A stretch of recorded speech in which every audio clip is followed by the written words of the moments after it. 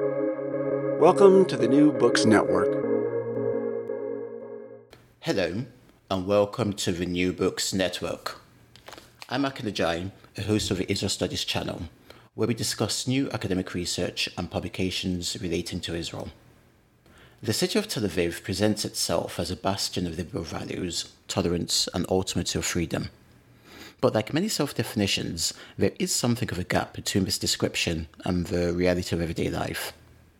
Much of the discourse concerning this descriptive gap, regarding Tel Aviv and indeed Israel as a whole, focuses on attempts to preserve or contextualize this claim to social liberalism from the Israeli Jewish perspective. A new book by the anthropologist Andreas Haeckel takes a different point of view.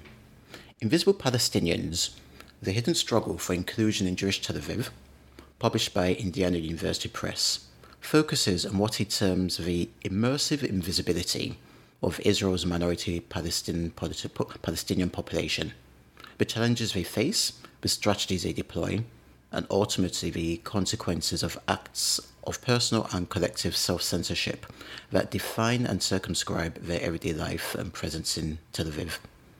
Andreas is a lecturer in social anthropology at Edinburgh University, from where he joins us today. Andreas, thank you and welcome. Hello. Hi. To start, what brought you to this research topic? I came to this research topic through my earlier work, where I had been living in Israel, Palestine for a while before that, working as a journalist and making friends among Palestinians and Israelis alike. And through some of those friends, I did come to realize that there is quite a large population of Palestinian citizens of Israel and Palestinian workers from the West Bank who make up the daily population of the city of Tel Aviv. And as I was looking at the various publications and talked to people about it, it simply struck me how this presence is little discussed and has remained invisible in many ways. And so I think my approach to this particular topic came through these experiences, and then I decided to pick it up as my work, working towards a PhD in social anthropology. Thank you very much. As you said, alongside your training as an anthropologist, you also worked in Tel Aviv as a foreign correspondent, writing for publications in Austria. How did the two positionings, as an ethnographer and as a journalist, inform and influence each other? Yeah, in some ways I feel lucky for the experience in journalism when it came to doing my academic research, because it does open up a different way of writing, in a sense. Although on the other hand, anthropology has always been a story-driven way of writing. It is a discipline that has always valued, what we call ethnographies, which really appreciates the daily lives of people and tries to explain complex issues through often very approachable ways. And in practice, the interaction between my journalism and my academic work sometimes overlap well, where I would be, for example, doing some background research for an article, for whether that was a Swiss paper I was working for, or, as you said, the Austrian newspapers I was working for, or sometimes it was also a background article for outlets such as, at the time, it was a humanitarian news website called Erin, which is now called the New Humanitarian. So I've been sort of covering a variety of areas in the West Bank and also in the Gaza Strip, but also within Israel. And I think it was important specifically for someone doing topics such as looking at Tel Aviv from the Palestinian perspective, to also have that long-term experience of being in the West Bank. I've also lived in Ramallah for a few months. I've been to Gaza a few times through my work in journalism, and I had this experience before coming to this particular topic, which I think is crucial, because you cannot look at something such as Palestinian Tel Aviv without understanding what Palestinian life in all of Israel-Palestine is today. And that's an interesting insights, and I think something that sometimes they've overlooked or not necessarily engaged with entirely.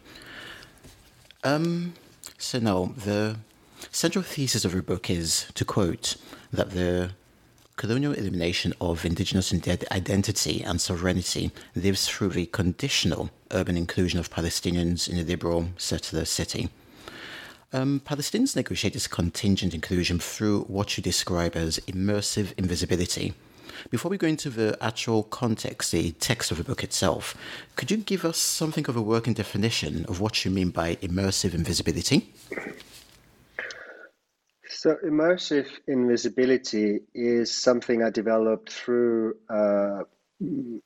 thinking about the research I've collected and the experiences. And it emerged from a combination of two things, as those two words indicate: immersion and invisibility.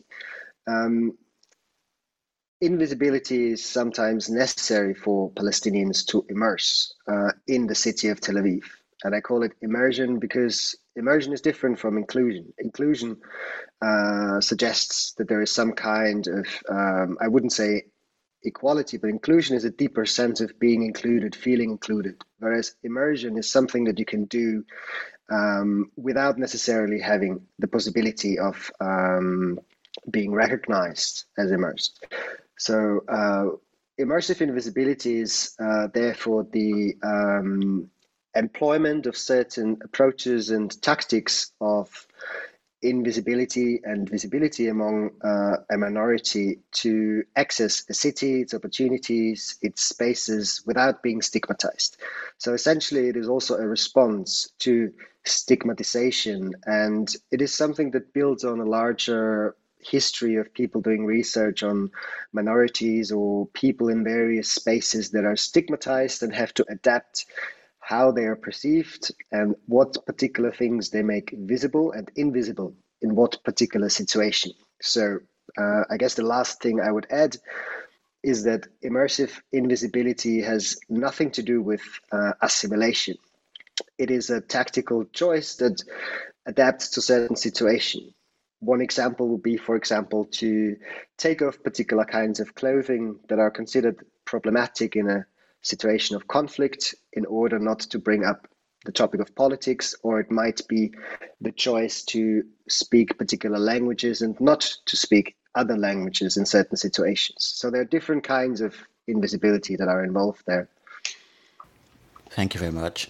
It does come across as a very nuanced and multifaceted alignment of strategies and approaches towards trying to engage with the reality of everyday life in the city. And it's something that does come across very, very strongly in different aspects of your research as presented in the book. So now, the first chapter of the book explores Palestinian mobility into the Jewish city and in the Jewish city.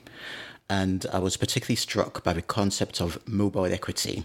I wondered if you could develop this concept a little in relation to the encounters with your informers that you describe in this chapter.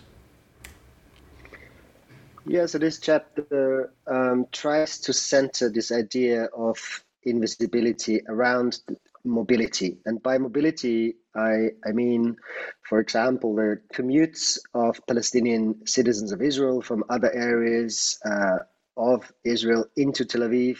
And the question of equity and equality comes in when you consider the structural issues of public transportation. Where is it available and where it is not, and the basic barriers that a lot of Palestinians face as they try to move into the city of Tel Aviv. And that, perhaps ironically, even applies to Palestinians that live in Jaffa, which today forms an interconnected urban space with the city of Tel Aviv. But in Jaffa, I was lucky enough to spend some time with people working for the organization Arus al-Bahar, which is supporting young Palestinian women and middle-aged Palestinian women from all kinds of backgrounds to find employment in Tel Aviv and other areas, because that's simply where the jobs are. And what I noticed is that even there, in a place geographically so proximate, you can see the various barriers and obstacles that exist in order to access employment, in order to move into the city and crucially to feel safe there and to feel like you can express who you are without being stigmatized. Now, this is where the equality part comes in. So I'm talking about an unequal kind of mobility here in this first chapter. And I'm also trying to understand through the stories I explore, which include the stories of bus drivers from other areas of Israel who come to work in Tel Aviv, but also the stories of workers who come from the West Bank and go every day back and forth. So through these stories, I noticed when I analyzed that the way these movements are sort of restricted and often do not lead to a kind of arrival that could be called someone arrives in a place where they feel like they could be at home, where they can be visible as who they are. So in the end, the mobility and the way these movements are structured into the city actually contribute to the wider invisibility of the Palestinian population within Tel Aviv. So in a sense, and just maybe to give a last example on this, in the chapter I talk about these bus drivers, and I was very surprised when I met with someone at the Dan bus company in Tel Aviv to hear that they had many shuttle buses that had to bring in the bus drivers from Arab towns in the north of Israel because they wouldn't be able to get to Tel Aviv with public transportation. And he told me that that problem doesn't exist among Jewish Israeli employees who come from their own towns in the north. And of course, there might have been improvements in transportation, but the crucial thing here is that these bus drivers are shuttled in and out of Tel Aviv. Many of them do not feel any sense of belonging to the city. They are not offered really a sense of belonging. And because of these comings and goings, a fluctuation of the population in Tel Aviv, it is very easy to not recognize the Palestinians in Tel Aviv, because if they are coming and going and they are not claiming any sort of residence or citizenship, they are very easily overlooked. So in a sense, the chapter is also about what contribution does mobility and movements sort of give to the invisibility of the Palestinians in Tel Aviv. Absolutely. I mean, from an anecdotal perspective, I should say that your chapter prompted a very interesting observation on my part. As you would know, delivery vehicles and delivery companies are proliferating at the moment. And I was wandering in Tel Aviv not very long ago, and I actually saw a large bus delivering a number of Palestinians working for one of the companies alongside their bikes, from which point they started off from their daily work. And I found that quite fascinating because I hadn't actually considered their presence or non-presence up until this point. Indeed, the invisibility, as you describe it so vividly. Moving on a little bit, I'm also quite curious about how you were able to recruit informers for your research, because by their very nature, their invisibility makes it, I imagine, somewhat more challenging, somewhat more difficult to actually form connections, form contacts, and actually draw out the vividness of detail that you put in your book. Yeah, there are different layers to this. The first is that I was lucky to have friends and acquaintances that were either already living in Tel Aviv or had connections to the population there. And then I also entered particular spaces that I thought are of interest for the book I was planning, or at that time for the PhD research. And that included Tel Aviv University, which has a large and growing population of Palestinian students, as well as some, I would say, strategic explorations, or maybe I should say chaotic and not strategic explorations of the city, where I would cycle around the city, sometimes try and understand the different workspaces, including restaurants, construction sites, but also leisure spaces such as the beach front, the space between Jaffa and Tel Aviv. So I did do these explorative journeys and tried to approach people as I met them. And then on the other hand, there were particular topics that emerged as being interesting. That included, we'll go through the chapters, but the sort of middle upper class professionals in the city, but just as well the working class, but also activists, certain people involved in nightlife, and many more. So I think it was a combination of already existing networks that I could use to get to know people, but also exploring and making a plan about what are the particular different elements of Palestinian life in Yes. Tel Aviv that are Yes. important. Staying with Tel Aviv University, the next chapter discusses experiences of Palestinians studying at Tel Aviv University, alongside observations of some of your own personal experiences while taking classes there during your doctoral research. There's a sentence in that chapter that actually stuck with me. You said that immersion at an Israeli university, in fact, politicized some Palestinian students and deepened an awareness of a distinct national identity. In what ways? In the way that, there are very different kinds of people studying at universities, right? You always have all areas of political, ideological backgrounds, and that applies to Jewish Israelis as well as it applies to Palestinians at Tel Aviv University. But if I were to sort of, try and generalize in that sense, I would say that for many Palestinian citizens of Israel who come to study at Tel Aviv University, at the beginning there is this encounter with the city of Tel Aviv, but also with a majority of Jewish Israelis studying at that university that is new for many of them, because in most Arab towns in Israel, we still have segregated education systems. There's not necessarily an extent of interethnic contact on a day-to-day basis, and this contact with Jewish Israelis, with the campus, but also the contact with a lot of other members of their own community, is sometimes politicizing in the sense that there are different political groups on campus that can be joined. There are social events that are being organized. There are, of course, events around the commemoration of the Nakba of 1948, the catastrophe of Palestinian displacement. And there are other ways of engaging with the Palestinian community.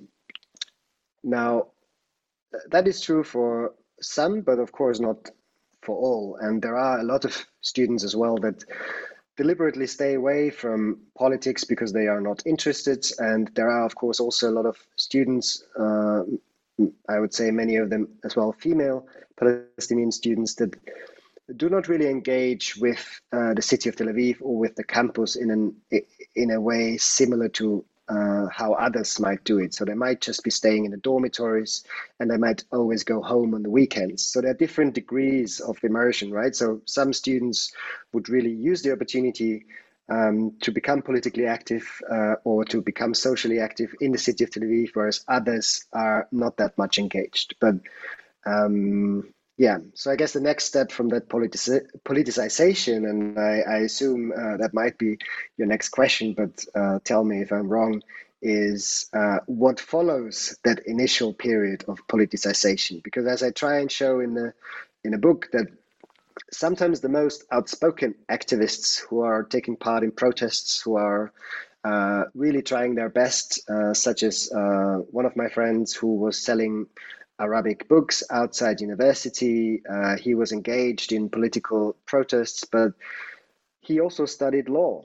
And at the time when these students are considering to apply for internship positions in Israeli law offices or try to advance their career, they unfortunately realize that they need to somehow moderate or negotiate what do they make visible and what they don't make visible. And here again, we are back to the question of invisibility, that the kind of liberalism of careers and social mobility and becoming successful that is in front of their eyes as students at a leading university, that kind of promise implicitly demands from them to not be extremely political, to try and appear as hardworking, very smart, and perhaps exceptionally smart individuals, but not to be associated with so-called extremists, not to wear the Palestinian scarf and things like that. So this kind of symbolism becomes heavily, you could say, negotiated in day-to-day life. So there's this, you could almost say, a sequence of initial politicization that is often followed by a realization about the pragmatic requirements of a career as a professional in the economy of Tel Aviv or Israel. Yep. Yes, absolutely. You've actually just touched on exactly what I wanted to talk about, which is what does happen next. And I mean, to my mind, it's certainly very much connected to the mantra that's been repeated for a very long time about education as a means of social mobility and economic emancipation, which I think are very important, if maybe at times distorted, notions in the neoliberal age. And I mean, you talk in the next chapter about informal and semi-formal aggregations, communities of Palestinian professionals who are looking to try to find ways of negotiating this tension and at the same time trying to do something that their position allows them, but at the same time without necessarily stepping too far in terms of overtly challenging the imposed invisibility. Could you tell me a little bit about this, please? Yes. So just before I elaborate on that, I wanted to add that it is important to understand that when I say there is a requirement by the economy and by the prospects of careers to sort of moderate certain kinds of visibility, that does not mean that people stop being active or being activists. So there are, politically highly active individuals that are nevertheless pragmatic about certain situations where they have to adapt. So I just wanted to make sure that we are clear about that these kinds of forms of invisibility are always situational and strategic. They are not necessarily connected to a person's identity. Now, when we talk about these kind of loose networks of Palestinian professionals within Tel Aviv, they included at the time of my research, and that is actually, is looking back at 2014, for example. At that time, it was a loose network of Palestinian citizens of Israel who were successful either as professionals in the private sector, or they worked in the NGO sector, or some of them were artists and celebrities. All of them were either working or living in Tel Aviv, and individually, each of them felt a sense of,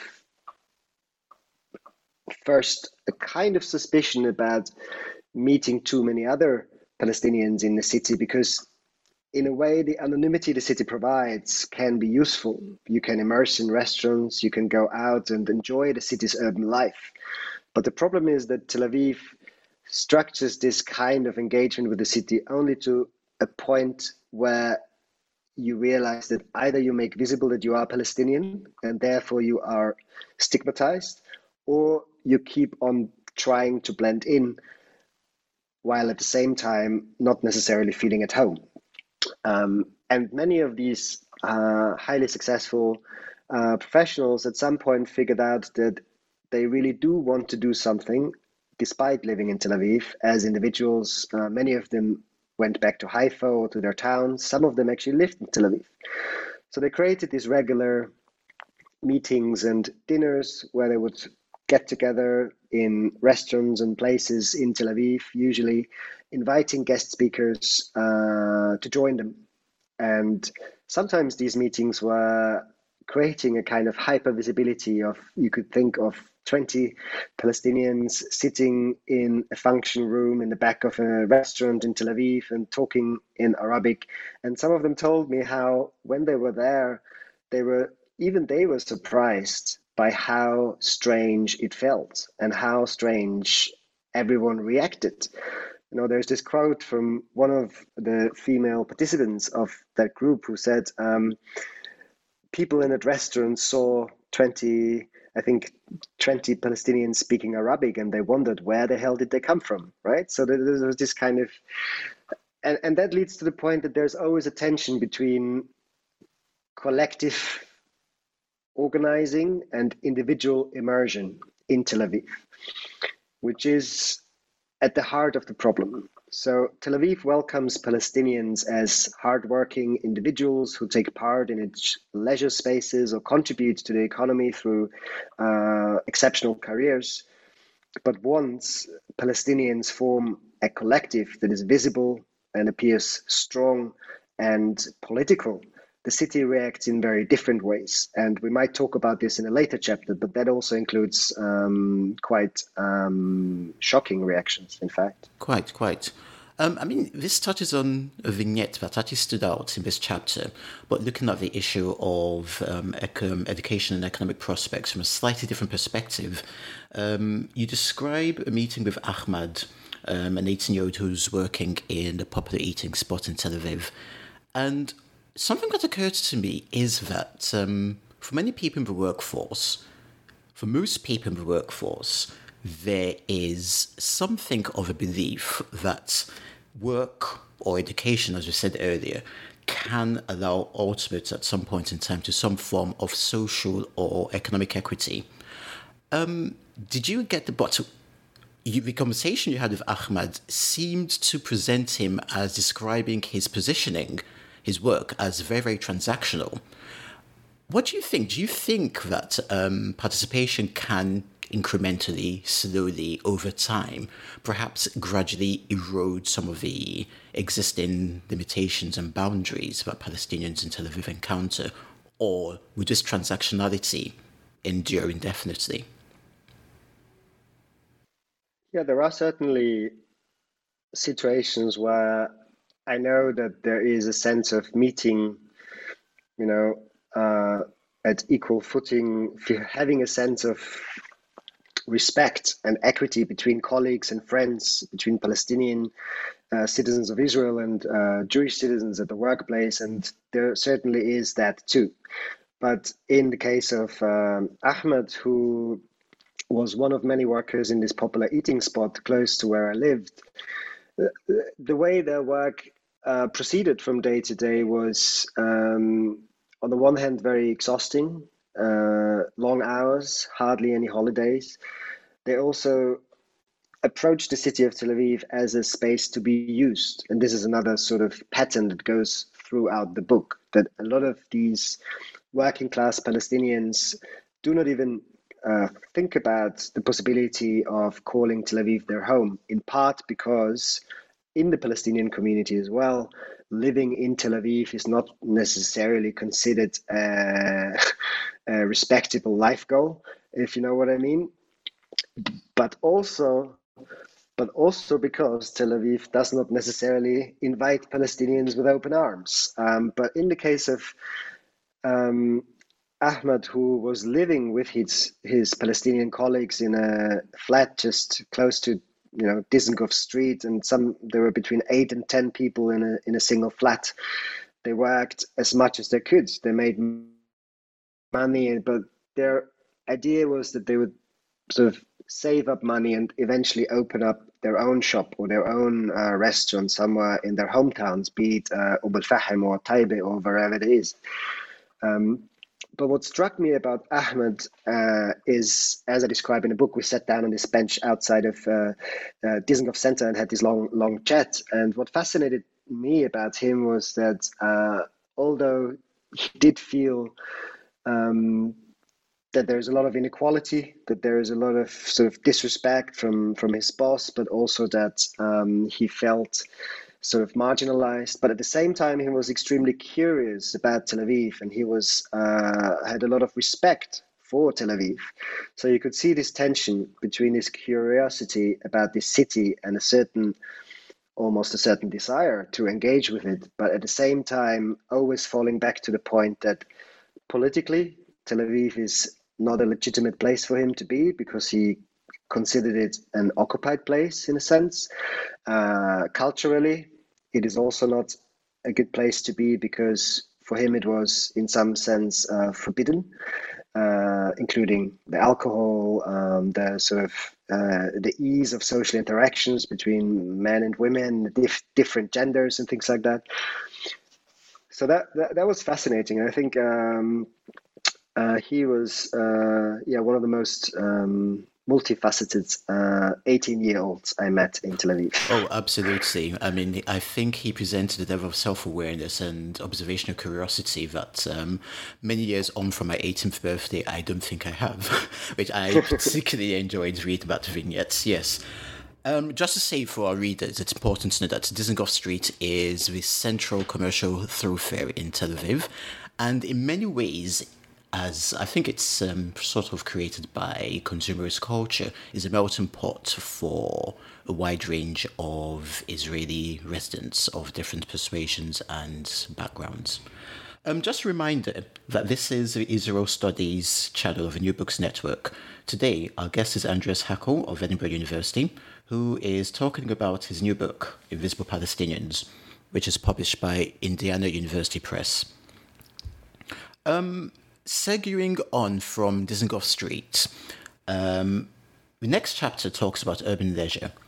And you said something that struck me at first as counterintuitive when I thought about it, and I thought I'd ask you to elaborate a bit further. On page, it's the digital version of the book, on page 114, you say that urban leisure may appear less political, at least at first, because it is deeply entangled with consumerism. Could you expand on that? What I tried to say by that is that leisure in a sense of going to a restaurant or participating in the mainstream places provided by this Jewish Israeli city is not considered a political act in any sense, but it often turns into political questions when you talk to Palestinian citizens of Israel or Palestinians in a city who feel this estrangement of, yes, they do want a city and they want its urban life, but they also want to feel comfortable to participate in it with all aspects of their identity, including gender, but also their political identity. And that is not always as easy. And aside from the various stories of people being sent back by bouncers in clubs or individuals going out and sort of one quite successful female professional I talked to told me about these weird situations when she goes out with friends having a drink and she's approached by someone who shows interest in her and they have a chat and they always ask them, where are you from? And when the Palestinians say, I'm from here, then very often the Jewish Israelis say, no, where are you really from before that? And when they say, I'm Palestinian or I'm Arab, that often leads to a situation where it is either this kind of awkward silence or it is this exoticizing, that's so great that you're here, or it is something else. But the elephant in the room always comes up at some point, and this shows in a way that this non-political participation in a consumerist leisure space in a city very often turns into, quote and unquote, problematic politics for the Palestinians. I think on some level what comes across is that actually apoliticalism, to coin a word I'm not quite sure exists, is ultimately impossible because at some point the politics of a situation are going to be thrust on the population and they do need to be negotiated, which is quite a challenging place to be in, one imagines. You've talked about gender, and something that does come across the book is that it seems that Palestinian women face very specific and maybe it's a question of my individual perception, but seemingly more intractable dilemmas in terms of negotiating their immersive invisibility. Maybe you could say something about how gender might, or might not, if I'm wrong, magnify or complicate questions of visibility for Palestinians in Tel Aviv. Yeah, in a sense, I would of course, suggest everyone also engage with Palestinian women talking about these issues, or considering films such as Maysalon Hamoud's film about Palestinian women in Israel called Barbaha, or In Between, and other works. But from my experiences, I was lucky enough to have good friends and acquaintances and contacts among both the LGBT community of Palestinians in Tel Aviv, and also among Palestinian women who were living in Tel Aviv or studying at the university and so on. And what I learned from them was really a variety of things, but one is that in situations where, let's say, a Palestinian gay man who goes out in Tel Aviv and enjoys the city's leisure spaces, has a good job in the city, and meets other Palestinians on the streets of Tel Aviv, then sometimes, and that also includes, for example, young Palestinian women who are going out for a drink with their friends, and then there might be this idea in the background: if one of the waiters is from their hometown, is there some gossip? Or at the dormitories, at university dormitories, kind of Palestinian villages sometimes reproduce themselves to the point that men are trying to talk about their Palestinian friends or acquaintances who are women and who are also engaging with Tel Aviv. So there's this whole, you could say, a complication of invisibility being sometimes necessary in relation to the city, the Jewish Israeli city, but also in relation to other Palestinians. And that can mean, of course, for people with specific genders, and especially for Palestinian women, but also for the LGBT community, this is an extremely difficult field to navigate, because on the one hand, Tel Aviv is the city to go out to enjoy nightlife, to spend time with friends. But on the other hand, there is always this underlying tension that on the one hand, you might be stigmatized or misinterpreted for being Palestinian or Arab. And on the other hand, you also need to be careful not to enjoy the city too visibly and too much, because you might worry about any kind of consequences that could follow from your own community. And there's this long historical image of Tel Aviv in the Palestinian community as a somehow, I would say, immoral place, that goes back to the very early days of Tel Aviv, when some Palestinians were, kind of also spent time in some of the bars or urban affairs that took place in the city. And I think this is precisely what you were asking about, this complexity of invisibility navigating politics, but also gender politics, also patriarchy, and also other forms of control. Yes. And I think, just to cut across you there, I think, to be fair, I think it's important to say that one of the things I most enjoyed about reading this book is that these complexities come across very, very strongly without being shoehorned into a single overarching theory or exposition about what is or what should be the situation. Yeah, I think it is not that easy to pack these complex dynamics into a very accessible and easy to read book. And I appreciate you saying this.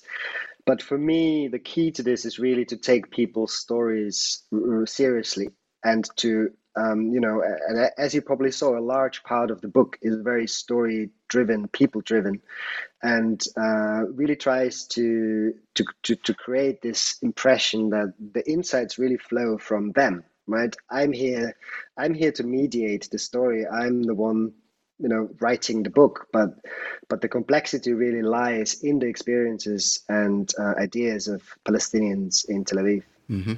It is correct to say, in a more general sense, that anthropology does not look to have a specific research question to be tested, but rather allows a sense to evolve or to sort of coalesce from the body of material you gather from your informers. In that sense, do you think anthropology as a discipline is particularly well suited for exploring the condition if that's not a patronizing word to use, of Palestinian Israelis, and ought to play a much clearer and sharper role in thinking more clearly about what can be done for the future?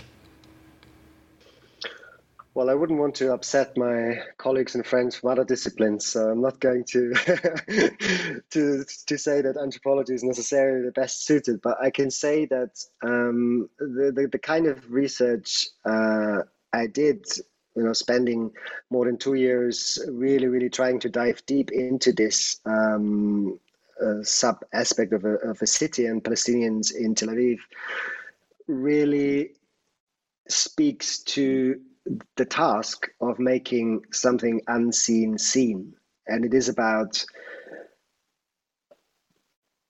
collecting these insights and stories that will ultimately make this reality accessible for people who have not previously seen it in that sense. And I think anthropology often starts from this idea, and I think, at least for me personally, when I do research, there is some kind of, there's something that isn't right, or there's some kind of suspicion when you want to bring up about a well-established truth, and that can often be the absence of people seeing something that you see.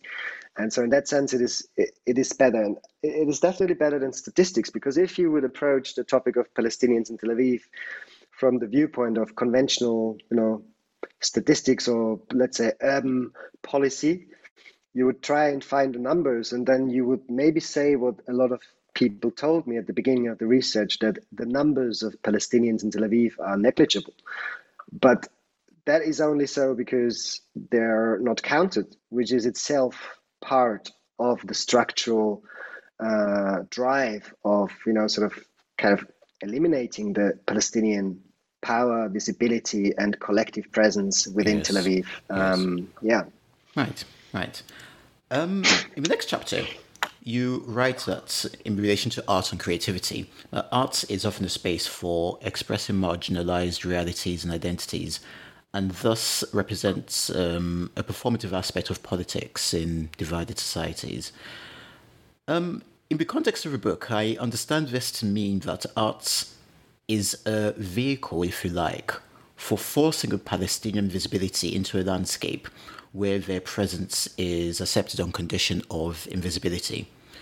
Thinking about the three artists whom you meet and discuss in chapter 5 of your book, do you think that art and artistic creation can make a meaningful difference to the status quo? Oh, I definitely think art is a very important vehicle for any political project, for be it abstract art or straightforward, let's say, political campaigning or creative work that is fighting against something. But at the same time, to be a Palestinian artist in Tel Aviv is a difficult balancing act. And I think the difficulty lies in, on the one hand, being looked at by Palestinian society and by Jewish Israeli society with sometimes competing expectations. So if you take certain celebrities who are Palestinian and who might be actors, or they might have been famous for their music or anything like that, they are very often in public discussions highlighted as either, too Palestinian or not Palestinian enough, or too Israeli or not Israeli enough. So there's this question of the publicity and the visibility of art, making it a very easy target for all kinds of, battles being taken at. So, but on the other hand, there is also the experience of Palestinian writers. So Raji Barghish, for example, who I was lucky to meet, who told me about his difficulties of trying to be an Arabic language Palestinian writer based in Tel Aviv, and then also being a queer writer. So there you see that his work absorbed in many ways the immersion of Palestinians in Tel Aviv, the kind of lifestyle you can have there. But at the same time, his practice as an artist ended up being in situations where he told me that Tel Aviv is a city that hates the Arabic language, or he told me about situations where he was trying to read his work in Arabic and was simply, in a way, disappointed that it always had to be translated, because although Tel Aviv is, where it is, hardly anyone actually understands Arabic, although it is an official language. It is an official language, and yes. And indeed, many Israeli Jews do have a background of speaking Arabic from their forebears who immigrated to Israel from the Arab world in the 40s and 50s. That's correct, yes. And I think to some degree it says something about the capacity of a society to negotiate anything other than a very, very rigid and dogmatic conception of what is legitimate identity.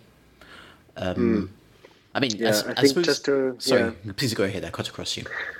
No. Just to add that one of the terms that always comes up, which you definitely know, is the good Arab, right? Who is a good Arab? And there's a Hebrew version of this, and of course an Arabic version of this, and it goes back, like Hillel Cohen's book shows, into the early days of intelligence collaboration and settler colonial needs for securing good and bad Arabs among the local population, people they could collaborate with, and people who were labeled as bad Arabs. And these kinds of discourses are still very prominent, much more than we think. And they also affect artists and the constant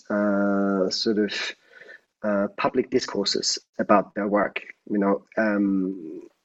So this idea of a good Arab being a hardworking Arab who is somehow perhaps critical, but not too critical, who accepts the legitimacy of Jewish Israeli sovereignty, who accepts not just that, but also tries to moderate their political visibility in the way that it doesn't violate this, unwritten contract of let's just keep pragmatic relations.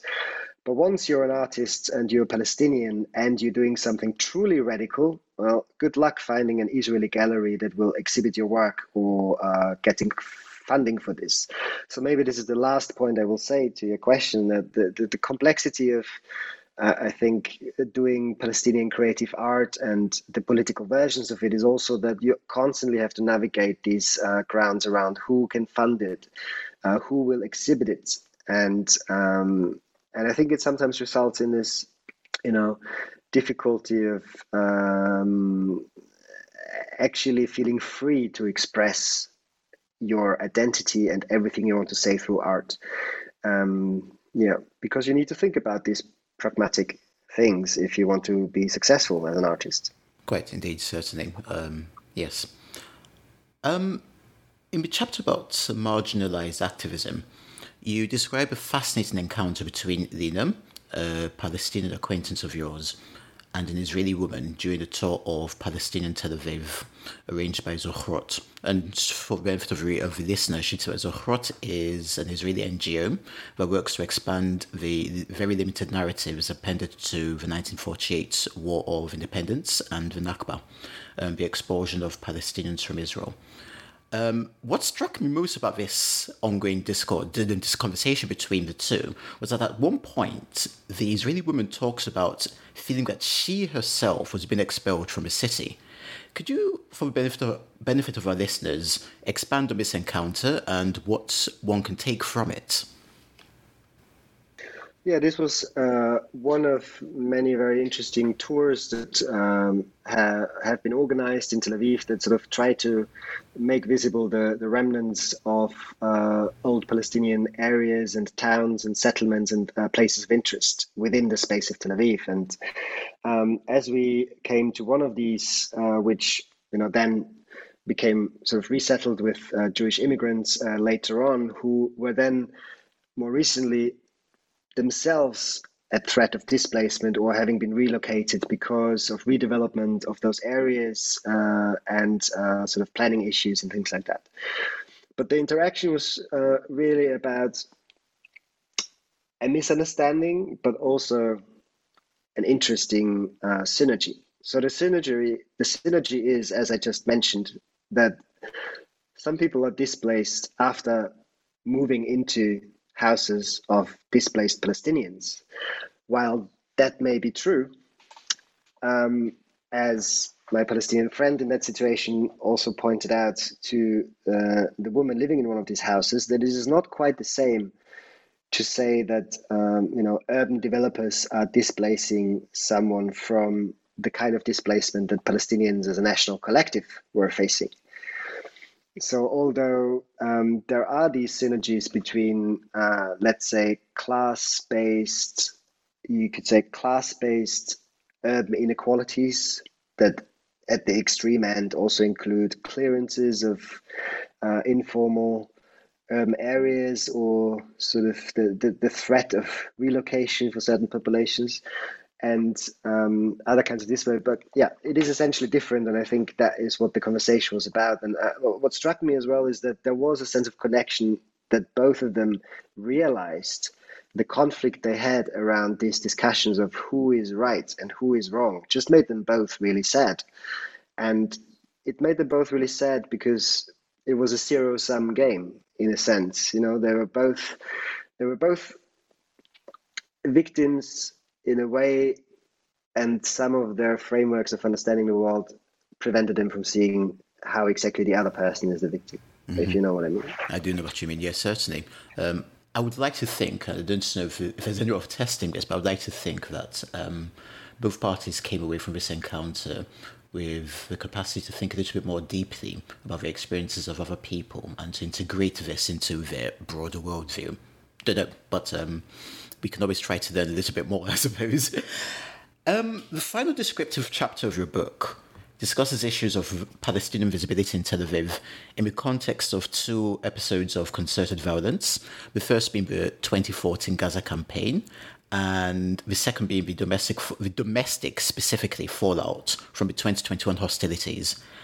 Between the one and the other, has anything changed, in your opinion, with regards to the invisibility of Palestinians? Well, from what I can tell, from some conversations I had when I did some book launch events just very recently, back in Tel Aviv and in Jerusalem, the Palestinians in Tel Aviv I met and talked to, and some of them I had known before, said that if anything, things have become worse than better.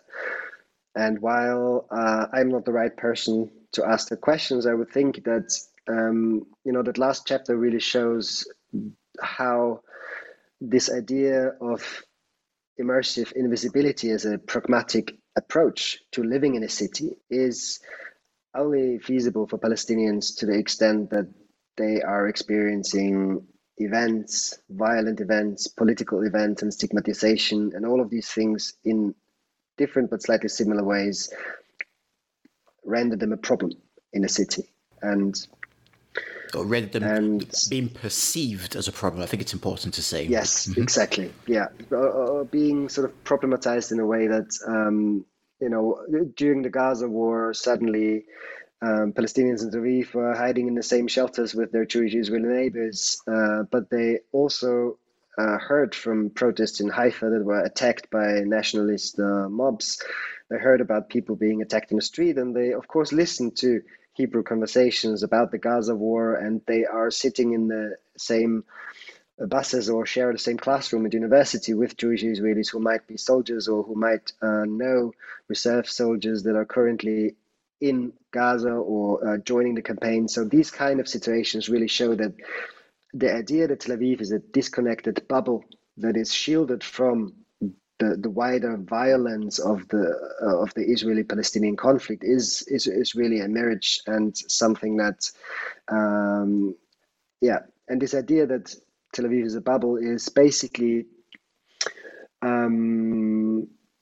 unmasked in a large number of situations that are not just exceptional events like the various conflicts in Gaza and the bombardments of Gaza, or different violent events in the West Bank, but they also include things such as National Israeli Memorial Days, Independence Day, Remembrance Day for the Israeli side of the victims of violent conflict and terrorism, and how these events are, if you imagine there would be a siren and everyone in Tel Aviv, would stand up and commemorate the Israeli side of fallen soldiers in a conflict. What do you do as a Palestinian?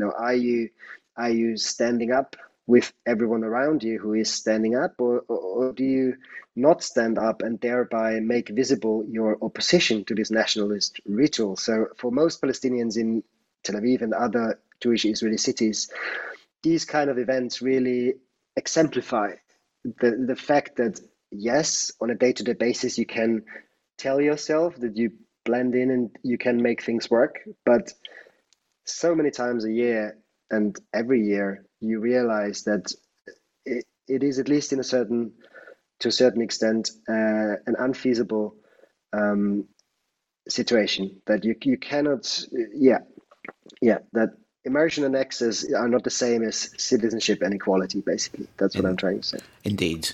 And I don't want to introduce a note of false optimism into our conversation, but two things strike me. The first is that invisibility is a way of avoiding careful thinking about the consequences of one's presumptions. And I think that, as from reading your book, filters through the Israeli Jewish psyche. The second is that, and in that context, the opportunity to engage with first-hand narratives of the very, very complex and complicated negotiations that Palestinian Arabs have to carry out in order to inhabit a space is eye-opening for somebody who does not need to face this on a day-to-day basis. But the second is a specific vignette that you report near the end of the book, which I found quite interesting. One of the informers, she goes into, I guess I might call it a grocery store. On Independence Evening, she was buying vegetables, intending to have a quiet evening by herself rather than being caught up in the festivities of the moment. And the God, I forgot my English, I beg your pardon. The clerk selling the goods to her asked her, what, aren't you going to celebrate? And she says quite eloquently, but without any anger or hostility, that actually it's quite difficult for me to celebrate something that evokes memories of the death of my grandfather, of the displacement of my family from their ancestral lands to Libya, not to Libya, to Lebanon, and to Syria and to elsewhere. I mean, you think about it. And he says, yes, I see what you mean. Again, I don't think this is necessarily a harbinger of what could happen, but on the other hand, it does open up the knowledge of possibilities, which one can perhaps try to hold on to. You've been incredibly generous with your time. Thank you very much for coming to talk to us about your book, Invisible Palestinians. Before you go, I just wondered if you would care to say a few words about your ongoing or future research agenda. Thank you so much for hosting me. And I can say that the things I've been working on more recently are not too connected to this particular book, but they also deal with work lives, with inequalities, with a focus on refugees and their inclusion in new forms of digital work and e-commerce.